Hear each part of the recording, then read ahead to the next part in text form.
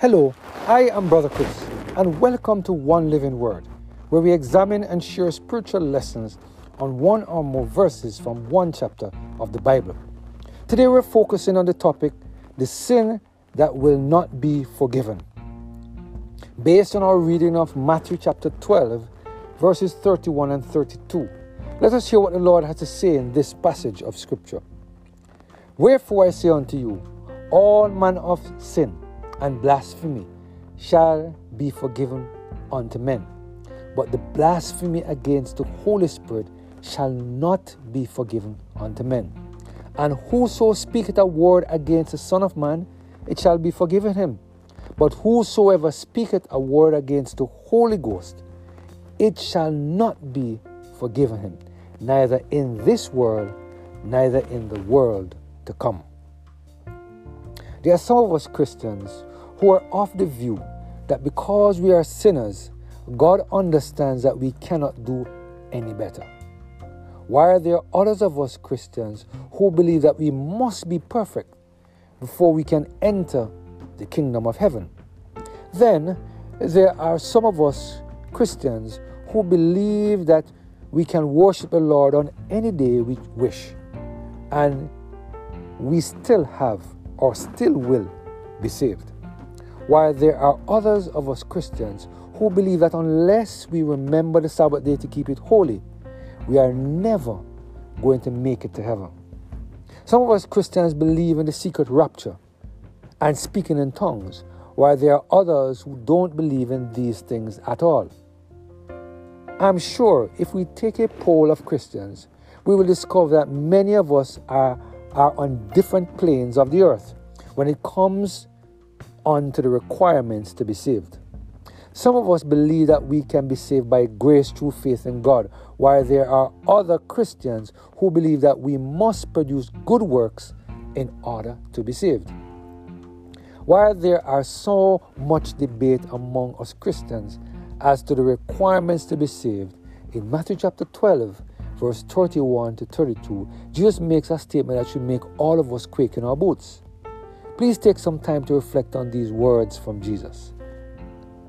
Wherefore I say unto you, all manner of sins and blasphemy shall be forgiven unto men, but the blasphemy against the Holy Ghost shall not be forgiven unto men.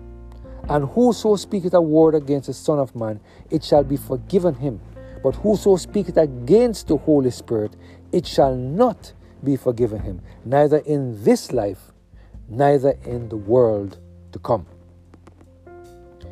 Here we see Jesus making a profound point on one thing that that should cause us not to be saved. Here we see Jesus making it clear that blasphemy against the Holy Spirit will not be forgiven. And when we read the Bible carefully, we know that no one will enter into heaven with one unconfessed sins. So, here we see God making it very clear and making a very important point that in order for us to be saved, we cannot commit blasphemy against the Holy Spirit. I'm sure many of us are wondering, what is blasphemy against the Holy Spirit? The outline of biblical usage provides the following use for the word blasphemy: slander, distraction or detraction, speech injurious to another good name, impetuous and reproachful speech injurious to divine majesty. The ATS Bible Commentary or Dictionary provides the following definition of blasphemy against the Holy Ghost. Matthew chapter 12 and verse 31 and 32, Mark chapter 3 and verse 28, Luke chapter 12 and verse 10. In these passages of Scripture, this sin was committed by the Pharisees when they, in violation of their own conviction, willfully and maliciously ascribed the miracles of the Son of God and the work of the Holy Spirit to the evil one. It is often inquired whether this was the sin unto death spoken of in 1 John chapter 5 and verse 16, and whether it is committed in these days.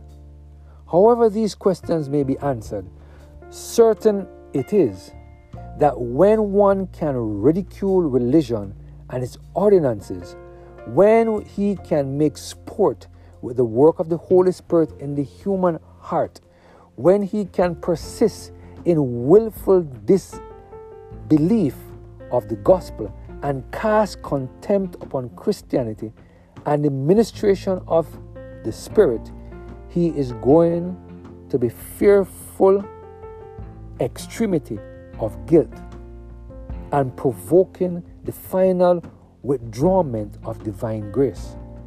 While on the other hand, the vilest blasphemer who feels the relenting of godly sorrow for his sins and the desire to confess them at the Savior's feet may be sure of realizing the truth of Christ's word.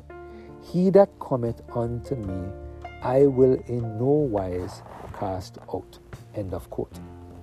Today, God is reminding us that blasphemy against the Holy Spirit is a sin which will not be forgiven.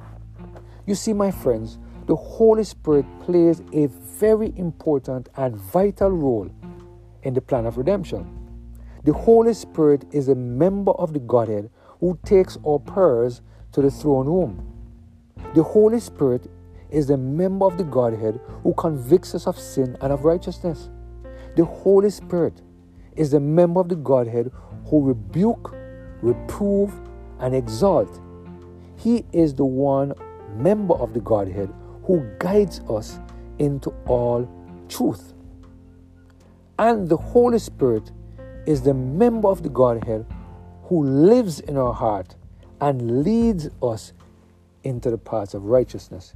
Therefore, when we blaspheme against the Holy Spirit, we are removing his ability to work in our hearts so that sanctification can occur. Today, as we reflect on this very powerful message, it is my prayer that we will ask the Holy Spirit to again take up residence in our heart so that he can help us to never blaspheme against the Holy Spirit. Let us pray. Heavenly Father, we thank you today for the reminder, if we speak disparaging things against the Holy Spirit and blaspheme against the Holy Spirit, that is one sin you cannot and will not forgive. Help us, Father, never to find ourselves in the position where we ridicule and make the name of the Holy Spirit, bring it in reproach. Thank you, Lord, for the message today. Give us the strength never to find ourselves in that position, we pray. Through Jesus Christ, our Lord. Amen. Have a blessed and Holy Spirit-filled day.